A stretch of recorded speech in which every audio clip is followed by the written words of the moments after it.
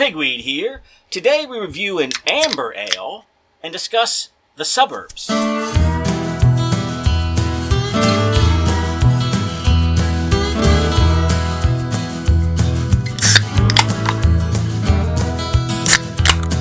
Hello and welcome to Beer and Conversation with Pigweed and Crowhill. Good evening, Crowhill. Good evening, Pigweed. And there's an extra clink. So much clinking going on. Well. Every once in a while we need a third voice. And who else do we turn to? Longinus shows up again to help out. Longinus, welcome. And we brought you in for this topic because you know a thing or two about this topic. Yes, he does. But before we get there, can you do a thing or two about this everyday beer? So Everyday Amber is, who's this by? It's from Baltimore. Yep. Enjoy a smooth drinking amber ale, 5.7%, which is, it's funny. Back in the older days, an average beer would be, 4.5 little. Nowadays, it's creeping up. The average beer is getting a little. So you said you couldn't find a Colt 45 for our last review. Yeah. You found one. And it's only 5.6. Yeah. Right. This is stronger. Right, but 30 years ago... That was supposed to be a strong beer. That was the strong beer. Yeah, that was a strong beer. And now an everyday amber. Is 5.7. Right. I used to have the Mickey's malt liquor. There you go. Yeah, Big Mouth. That was a little Big high. Mouth. The Big Mouth. Right. Mickey's Big Mouth. We're in the Big Mouth. You can get it down a little faster, right? So what's the brewery here?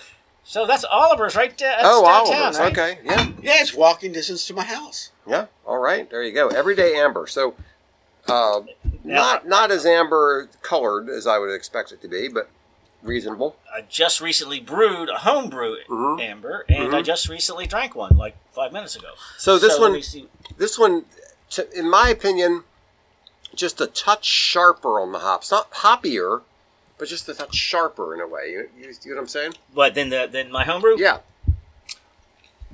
Yes, but it's flavor-wise, it's right down. Very similar. I think very I'm right similar, down the middle. Mm-hmm. I think, there's a slight hop difference. I think there's a similar mouthfeel. And, well, good. I like your amber. I feel like this is very good, but I feel like the one that I brewed was true to style, if this is true to style, which I believe it is. Yeah, and it was a good one. That was one that you brewed for my daughter's wedding. That's right. I call that the Nashville Amber. There you go. Nashville Amber. That was a good one. All right. So Everyday Amber versus Nashville Amber. They're both fine beers. Here. Boy, oh boy. All right. So this is such a big topic. So you forgot to ask me what was on my mind. Oh, gosh. How do we skip right through that? I went right through that. So I have this somewhat of a conflict of conscience about, I'm a free market, small government kind of a guy. Yes. However, I recognize that there are times when, like, for example, an unplanned city is sometimes a catastrophic mess. You have this, a planned city, the whole idea of some genius sitting down and planning something revolts me. I hate the idea. Just think of the Soviet Union. Right. The idea that some bunch of ninnies from the homeowners This is how people should live. Yeah, exactly. We're going to plan how. Shut up. Let people live their lives. Right. Like a city that has developed organically. Yeah. Seems to have a little more character. However, at the same time, Columbia is an interesting. That's a planned city. Greenbelt is a planned city, and that's really serious government because that was designed by the federal government. So.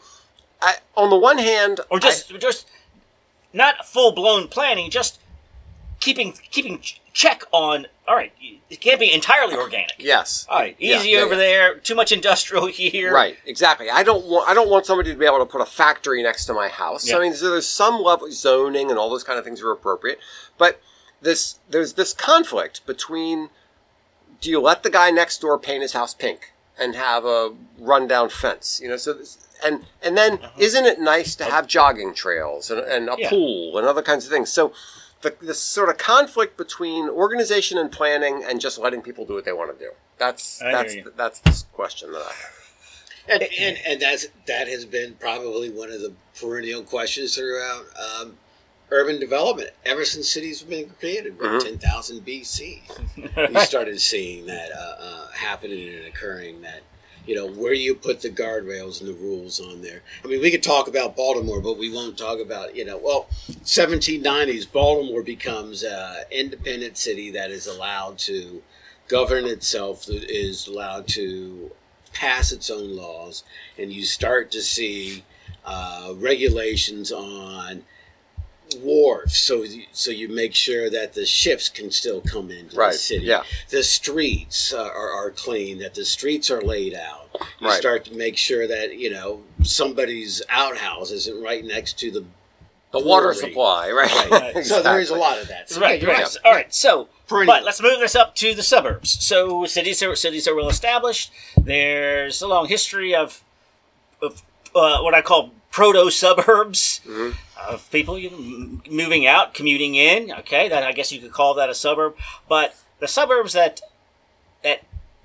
we'll talk about suburbs. Modern suburbs that have a major impact on cities, just so we can narrow down the scope of this, because it almost went back 10,000 years. Well, or Longinus. Well, I mean, I remember those days when we were first building those cities in Mesopotamia. But yes. So how about just give me some post-World War II Levittown, just to get us into what we mean by the contemporary suburb. Well, the first thing, let me just give one blanket statement. Okay. That goes back probably to the 16th, 17th century. Okay. And that is the modern city and the modern suburbs sort of grow up together, and they're all dependent upon the Industrial Revolution. So the Industrial Revolution creates That's important. Yes. huge change. yes, Thank you. Okay. Now moving to the Because- post-World War II Well, wait a suburbs. minute. Let's just stop. Hang out on that just for a second. Okay. So, obviously, Do it. the Industrial Revolution brought industry. Right. So you had to have workers coming into industry. Correct. But wasn't there, before the Industrial Revolution, what was the city built around? Was it built around a church? What was it? What was the draw into a city before the Industrial Revolution? Well, it was trade. Yeah. It was Right. skilled Commerce, workers. Right. So it was next to a river, so this is where the barges could come in and that Right. sort of thing. Right. Yeah. And of course you had the crafts and the trades and the skilled workers. You would need somebody to make a shoe, and, and they would, probably measure your foot and do it that kind of way. And it would be, right, So that was part of it. There would be a benefit of having that all of these people concentrated rather than sprawled out. But the Just have concentration was not like it was in the Industrial Revolution. Right, where you had hundreds a of factory, thousands. right, yeah. You're talking, maybe tens of thousands at the most in Paris. Yeah, there's a and big even difference London. between the cobbler on the corner who makes bespoke shoes and the factory that makes 1,000 shoes. or the factory that makes the things that are needed for World War II. Right, there Right? you go. So Right. those things cities are growing as a result of the need for manufacturing. You've got Right. cars, you've got... Right, it changes the way products are created, and they're created in mass production. And if you got, one huge shoe factory, you might have to rely on the pants factory 3 towns away. So all of a sudden, the Industrial Revolution is also a trade revolution itself. It's also a urban revolution. Mhm. It's a modern revolution. Right. It's the up Enlightenment. through, right, that up comes through, up, right. So there's a lot of growth during World War II, and then how does it spread out of the cities after World War Well, II? So the post-World War IIs differ because they're really based on the limited access highways. Think of the beltways, right? Beltway in 1952, the beltway comes around Baltimore. It's starting to be Well, there were no interstate highways before. I mean, that was something that 1956 was the Federal Highway Act. Eisenhower? right. That was Eisenhower because he saw the great highways they had over in Europe, right? And he was like, When he was in Europe, fighting the Germans, he saw the Autobahn. That's how you get the tanks from here to there. Yeah. And the reason why, I won't say two primary, but two fundamental reasons why the limited access highway was created was because we wanted to evacuate cities if there's an atomic war, atomic explosion, and we wanted to be able to move our military quickly. Right. those were like two of the reasons why we spent federal dollars.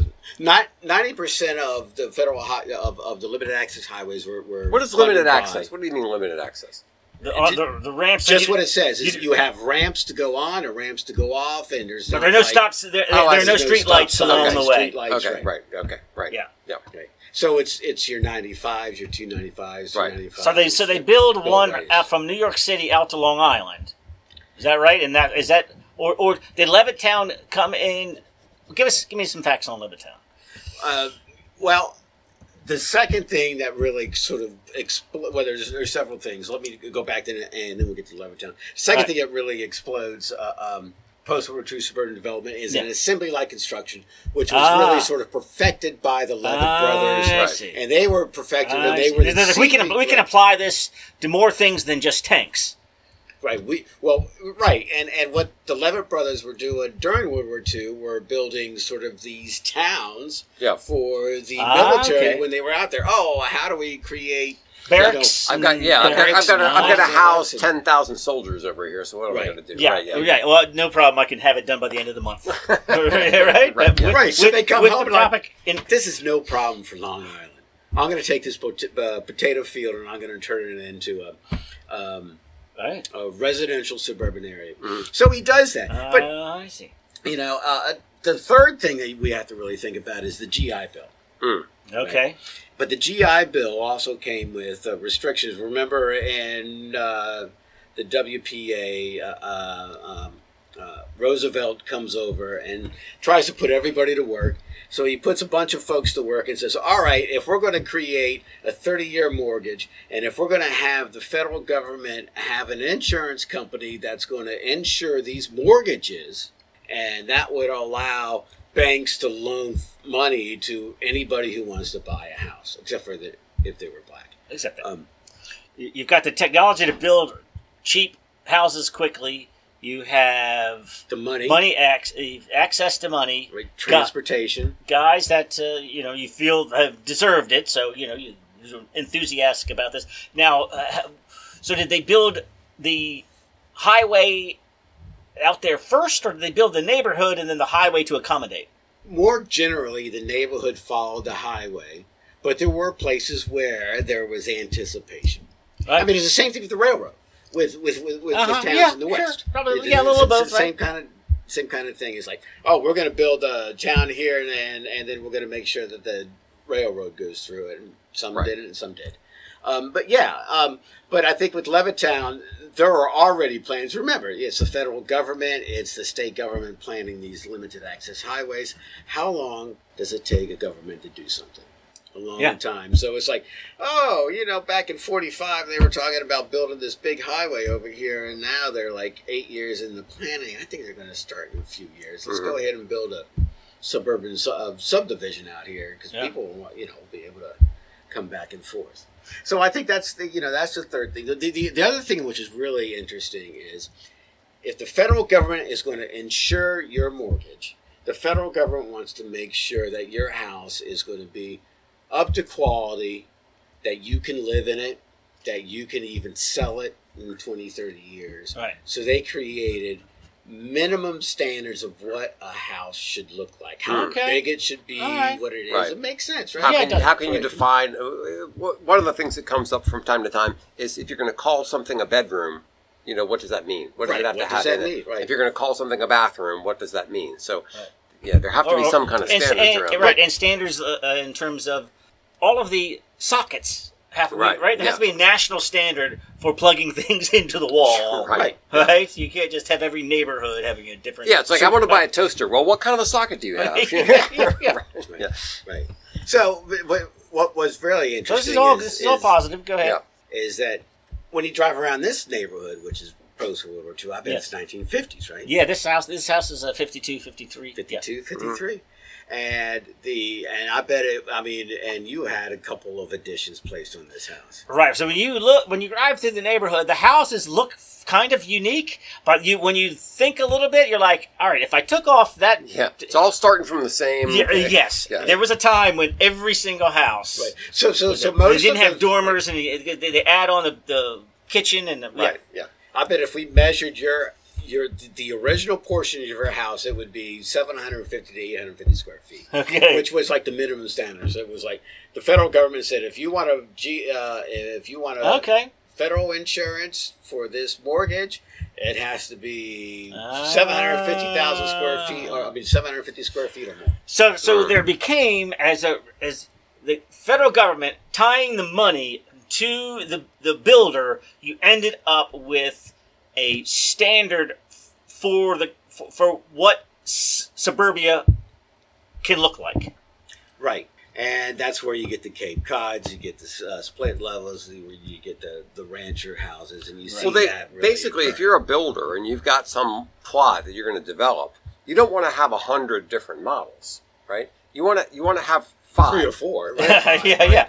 And Maximum. like we're going to build what would you these. think that your neighborhood? Yeah, I mean, I think my neighborhood had one. The one that I grew up in. I think all the houses. Well, where I grew wasn't up, very big. Where I grew up in New Carrollton, there were maybe 3 or 4, and in my current neighborhood, which is much smaller than New Carrollton, there are 3 or 4. Yeah. It's just there's a couple different models. There's the 2-level and there's the split level, and there's it's just the way it goes. Right. So if you're buying, a person buys the lot, gets a builder, you build anything you want. But if you're coming in as a guy going, I'm buying up would you say a potato field? Yeah. And I'm gonna put 500 houses here, and everybody's gonna have. You don't want every single one to be custom. Well, what was the idea? How did the idea come from that we're not going to build townhouses? That they're going to be detached, and they're not going to be very big. You're going to have.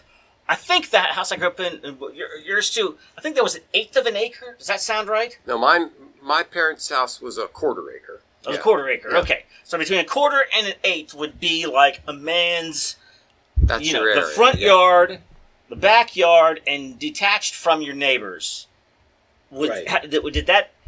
Yeah, where do we go? Where do we go from townhouses, row houses to detached houses?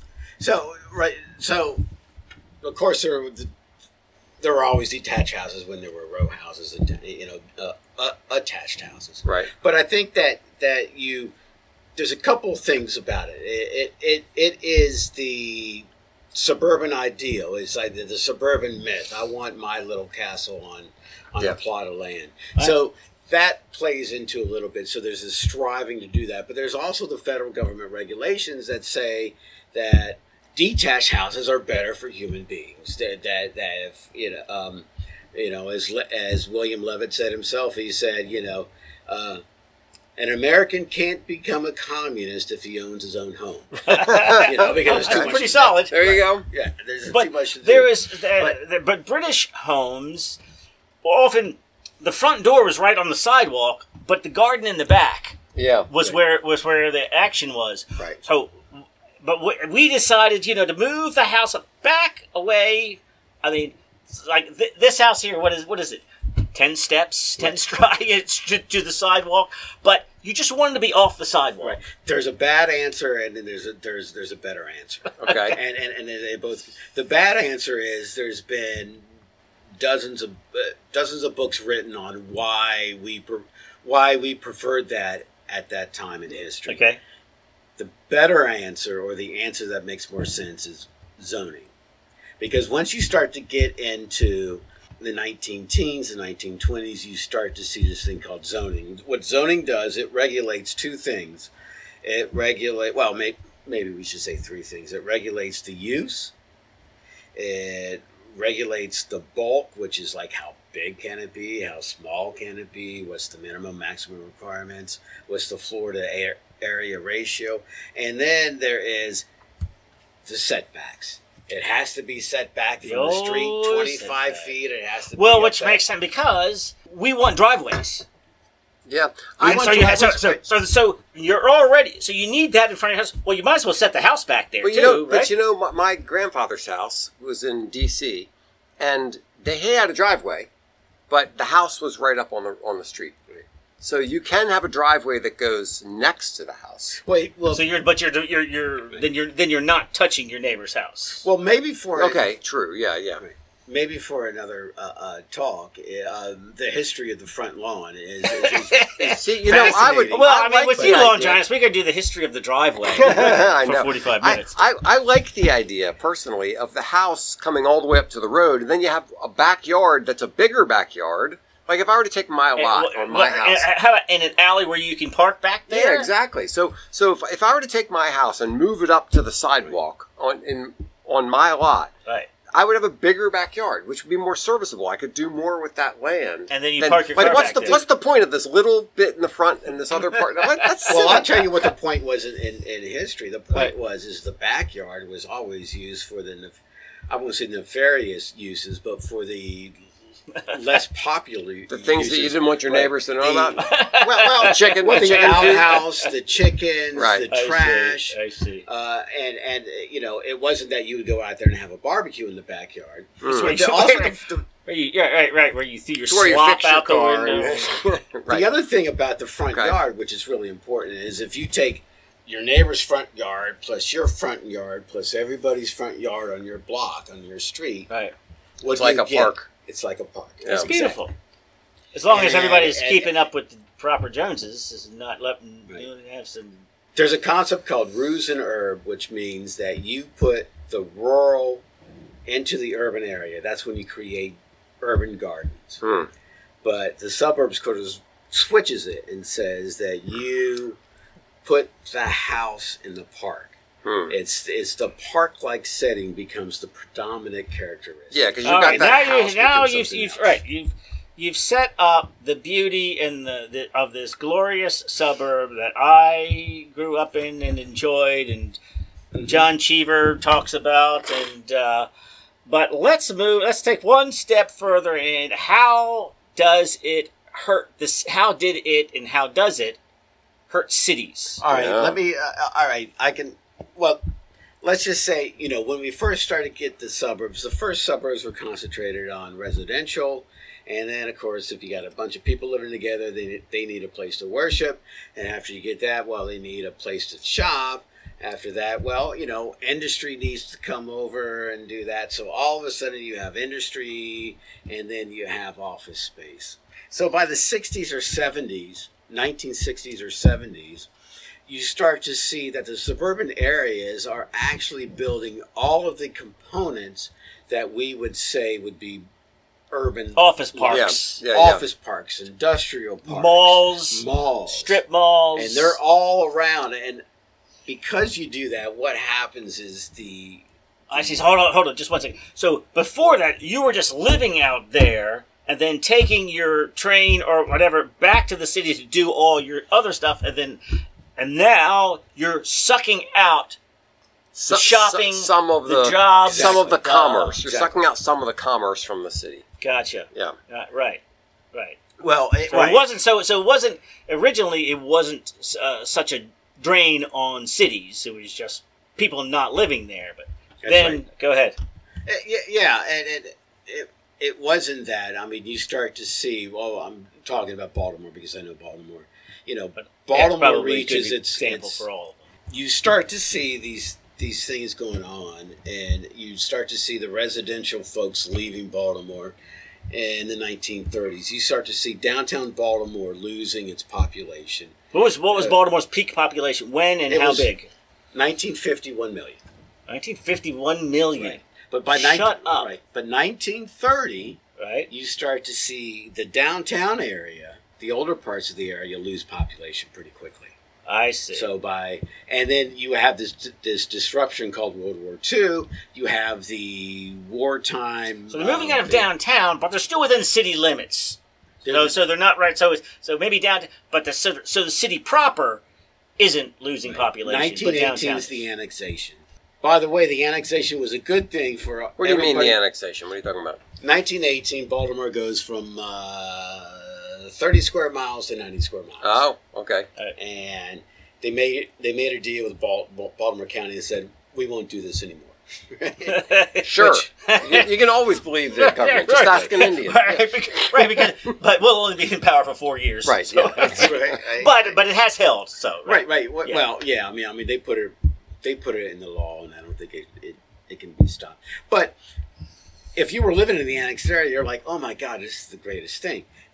The city's giving me a tax credit. Yeah. They're not going to raise my taxes to city prices until 30 years from now. Get city services. But I get sidewalks. I get Trash removal. Water, Yeah. municipal sewage. concerts. Right, I get athletic leads. I get, garbage pickup. I get all of the urban services that people want. Yeah. That's why You're not living downtown anymore, Right. but that's why I always define a suburban area as it's the mixing of urban nouns and suburban adjectives.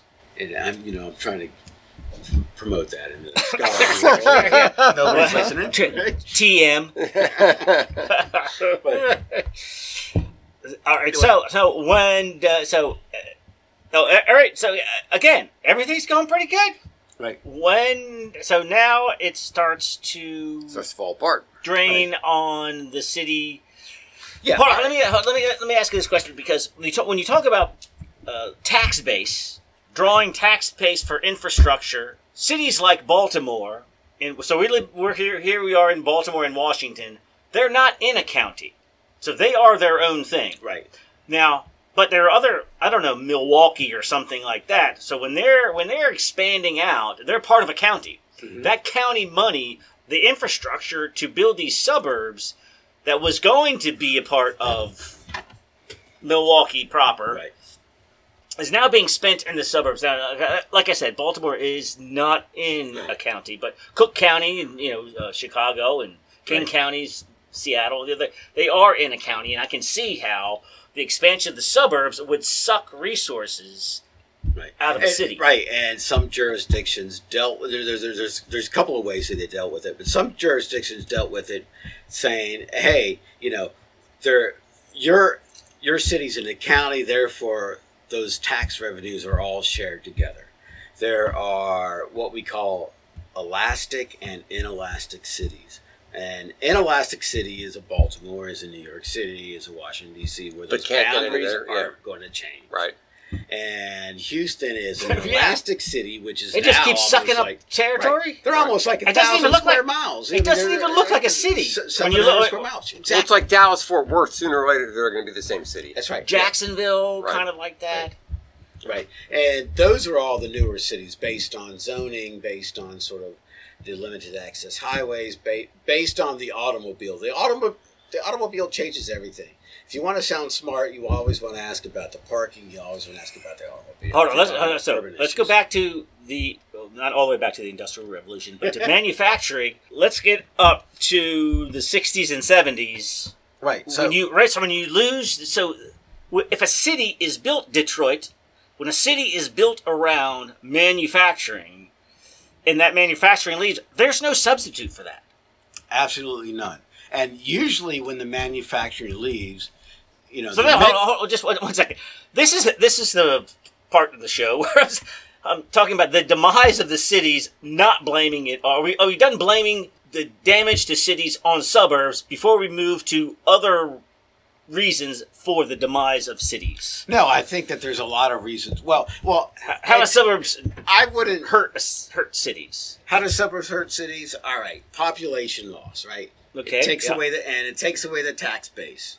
Right. There's also the segregation of class and race.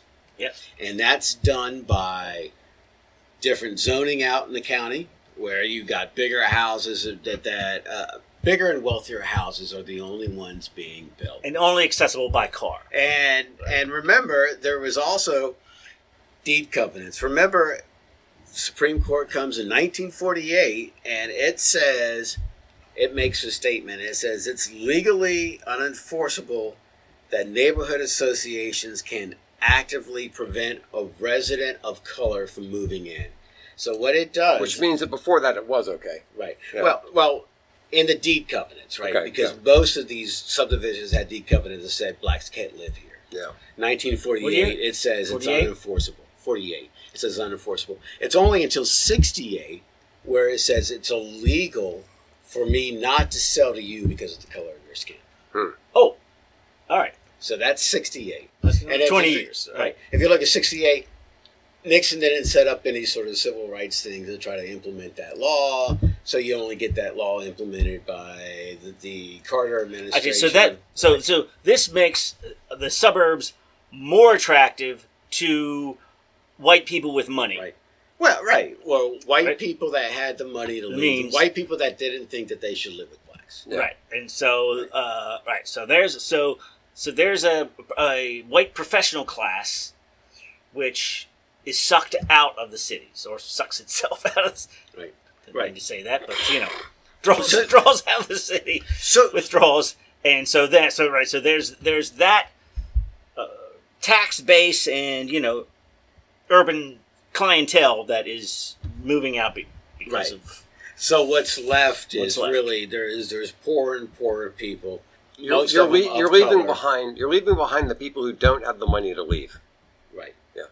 Don't have the money or the They don't have a legal place right to go. leave. Right, Right, yeah, yeah. right. They can't follow though. All right, so So I just love this 1940, which is Baltimore was probably 800,000 or so. 1/5 of the population was black, but they lived on 1/50th of the land. out there. All right. So they were just sort of Right. really in there. So that's like huge concentration of poverty. If you think that most black people did not have the ability to get the jobs that were out there to pay. So There's jobs some are great- moving out. But also you get the leaving of the commercial centers. You get the creation of your strip malls, your creation of your indoor malls, your region, which is your indoor local malls, your indoor regional malls, and then you get the industrial parks that are being created. And this is phenomenal. Between 1950 and 1990s, approximately 90% of Baltimore's industry leaves. Wow. Most of it doesn't go south or overseas. Most of it goes over the county line, Wow. over the city line.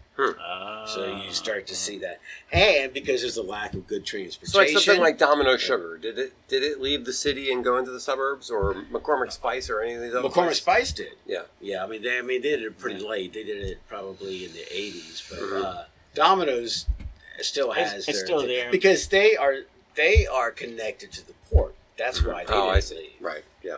So even though you have the port right now is mostly in Baltimore County. But then, so all right. So let's move up to just declining manufacturing. You have Sparrows Point, just as a point of reference.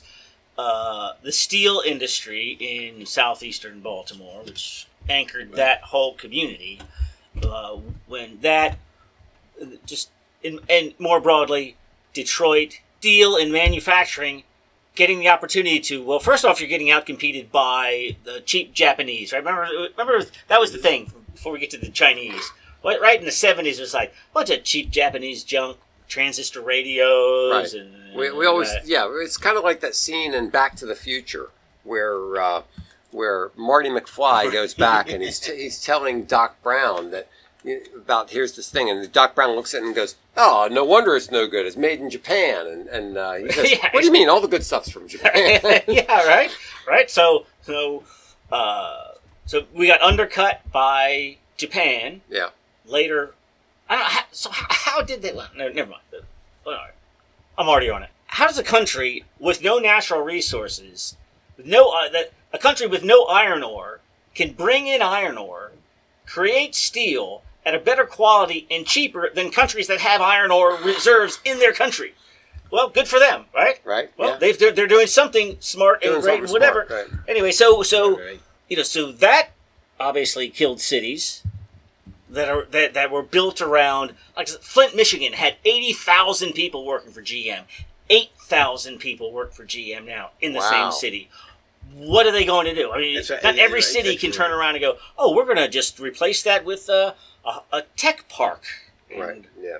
Right. Right. So a lot of cities just, what are you going to do? What are you going to replace it with? Well, we create the inner harbor. We create the promenade. And we create this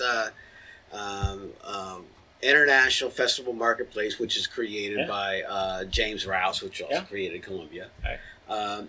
And So, all right, so that is not equal in value, but it is something. It is something. Right, reclaiming, because nobody wanted to live by the water. We create a ballpark. Nobody wanted to live by the water because it was stinky and gross. Right. And then he realized, wait a minute, that's where all the action is. So lots of cities have decided that this is going to be our residential, not residential, but entertainment hub is going to be right here by the water. Right. So let me ask you. So I saw this list of cities that are dead and may never come back, and it's a sad list. God. But how about, you were in Pittsburgh not long ago, Right. and this is a city that was built On steel. Right. Have you heard of the Steelers? Right, yeah. Yeah. And it is doing fine, as I understand. There's great things happening. There's always great things and bad things happening. You just want greater things happening than worse things happening. Right? All right. So you had this period of manufacturing leaving, cities dying. There was a bit of a 90s resurgence. I mean, it probably starts in the 80s. I mean, in Baltimore, you start to see this urban revival coming Young along. hipsters want to live at that. Right. It's based on, I would say historic preservation was a huge part of that. It's based on the idea of wanting to live in walkable neighborhoods. Remember, zoning separated all the uses, so when you lived in your little suburban enclave, you had to get in your car and drive to Highs to get your milk, and you had to drive 5 miles to go to your saloon if there was one, 5 miles away. Right. So that, and all of a sudden it's like, hey, I would rather live in a place where I could walk down the street. So back to Baltimore as an example. So I moved into a section of Baltimore that was all old school. It was everybody there, grew up there. You talk to the old people, and they could point to the house. The bar across the street from where I live, my neighbor said, I was born in the apartment above that bar. Mm-hmm. There was all of that. So I was like I was the first one in my several blocks to be the new guy. I was the gentrifier.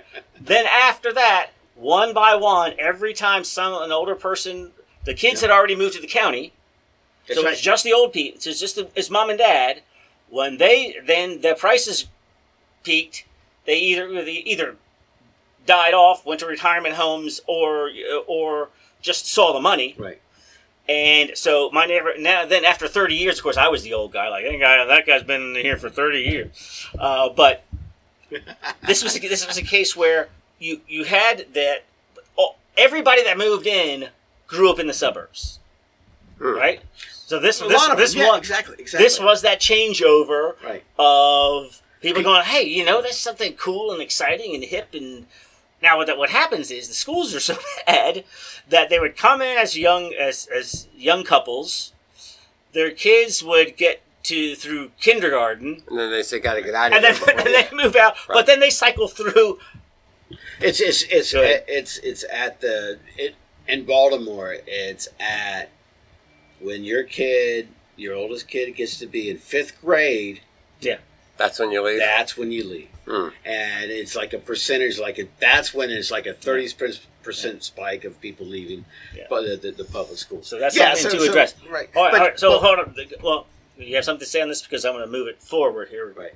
I was just going to say. I mean, that's why I have one of my issues today is gentrification and anti-gentrification advocates out there, because the issue isn't being talked about in a productive way to move Baltimore forward or any city forward. Right.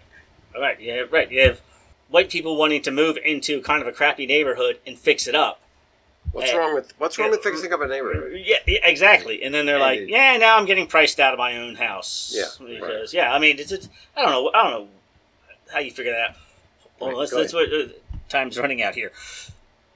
So you have that sort of urban renewal. Then you get COVID. You get 5G. You get people working from home. You get George Floyd. You get defund the police. And so people are realizing two things. One, I can I don't need to go to work because I'm driving to work to sit on my computer all day. Yeah. And now that we all have 5G, the connections are so good I can just do that from home. Yeah. Then you have the defund the police have decided that making cities more dangerous is an equitable matter. Office buildings, the tenants, they're not renewing their leases because everybody's working. There's a huge commercial real estate crash coming. Yeah. With all, it's sort of already here. Yeah. And, So what I'm saying is we had the fall of the city, a slight resurgence, and then right now it's being kicked in the Kenichis. Right. Well, that slight resurgence for like D.C. and New York is a huge resurgence, right? I mean, back in Brooklyn's full of hipsters and $1 million townhouses. So why do we need cities anymore when people can work on their own? Well, yeah. So where is the future? Well, that's the great example. Well, let me just say about that. In the 2010s, I can't find the exact date because I can't remember it. But D.C. was gaining population at a rate of 3,000 residents per month. Wow. Nuts. It was nuts. Exactly. It was absolutely nuts. And that's where you get into your displacement or what we call gentrification issues. I call it displacement. I won't use the word gentrification in a meeting. I will always use displacement. And because most people end up moving to the inner suburbs. Some of them do, right. And remember in Paris, they never went through this. The suburbs prior to the Industrial Revolution were always the ghetto, was always the poor areas because it was outside the wall. You were unprotected. It's still the same way in Paris. It's still the same way in France. That's why France is such a great culture or such a weird culture. But speaking of, Pittsburgh, right? I think I already gave the answer away. What is the smallest city to have an NFL franchise? Is it Pittsburgh? Right. So Pittsburgh is a small city. It's only like 350, 400,000 people, and you can because if you're wondering what are the biggest cities in any country, you just look at where are the football franchises, right? You go, all right, well these are all the big. But so Pittsburgh has they don't have basketball, but they have all the major sports. How hard? It does seem hard to take a large city. A vibrant 350,000 person city, that's plenty of people. Yeah. But if it used to be much bigger, then now you have all of these buildings. Like Detroit. Oh, yeah. Detroit. What are you going to do? Right. What is it? What was Detroit? Knock the buildings $1 million down and make people parks. 10 years ago, and it's half the size? Well, yeah. I mean, there's, in planning parlance, there is the idea of right-sizing. Yes, I like the term. And I get the idea. I like it too, but I get the idea, but I don't know how practical it is. Right. Well, I don't know how practical it is. I don't know. Things change so quickly. I can say because of COVID, because of the internet, because of your ability to have professionals not working at home, that has not actually, I think, made suburbia more desirable, but it has made smaller towns more out desirable. You have some small town out by the bay or something, why can't I just live out here? I'm just on my computer all the time. Right. Why do I need to be 30 minutes from the city? Right. Or you're just still a 3-minute walk to your pub, to your coffee shop, to your bike lane. And my boat. And your boat. So it is interesting, but I still think that the thing that urban areas have to sell and its biggest strength, I'll say two biggest strengths, is going to be its historic character and its urban character. I think those will still always attract people. But the problem, but if that urban character comes from all of those stores and shops that are open because of all of the business that is down there. Right. So they make half their nut on people coming for lunch and shopping after work, and those people aren't there. Then those businesses aren't there. Then the urban appeal it's gone. DC is doing horribly right now because there aren't enough people coming into the city to work So that means all the little Korean grocery stores, Yeah, lunch, all the lunch places, meetings, all the food trucks, all that stuff gone. Well, because what that may do is devalue the rents and devalue the property prices, and right. and then that may attract people to move there, which would again Right. create that excitement or that urban excitement that you have. You see in Pigtown, and you know, get me started on Pigtown. Well, Pigtown. When I drive through it, I see a difference. I see half a dozen houses being rehabbed. I see, and then all of a sudden I see a brewery district being born, and that is going to be something that's going to be different. Now, there may be the violence, there may be all of that stuff that goes on there, but. My son's car, he lives in Pigtown, my son's car has 2 bullet holes in it. Yeah, okay, yeah, so there's defund the police, there's no bail, which means criminals just get right back don't out. Police this There's still bail in Baltimore. No, well, I'm talking about the problem with cities. What I'm seeing, that people don't want to live there anymore, and this is all This is all post COVID / George Floyd. So that's one. That is one thing. The homelessness that.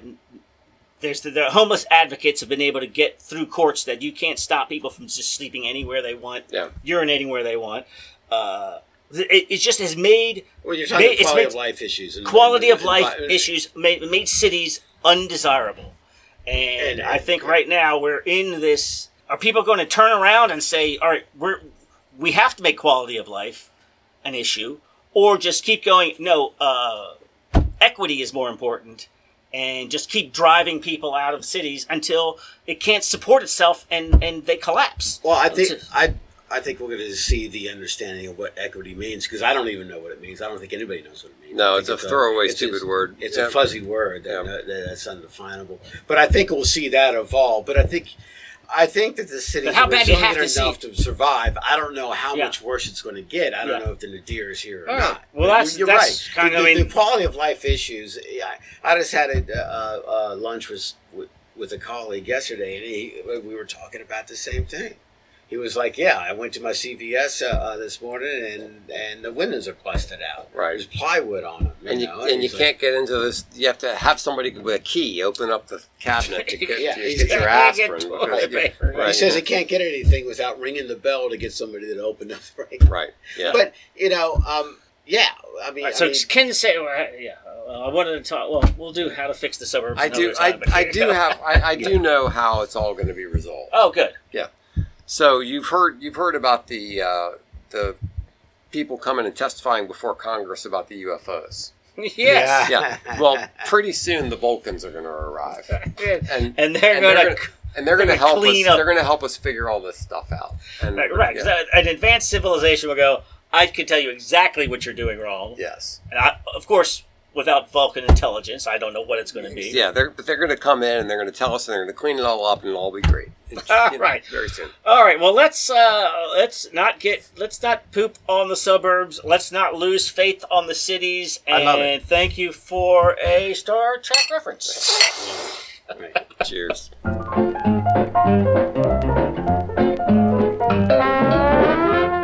Crowhill here. Thanks so much for listening to Beer and Conversation with Pigweed and Crowhill. If you like the show, please tell a friend or share it in whatever way seems appropriate to you. We also have a website, beerandconversation.com. And if you'd like to send us an email, you can reach us at pigweedshow@gmail.com. Thanks so much. See you next time.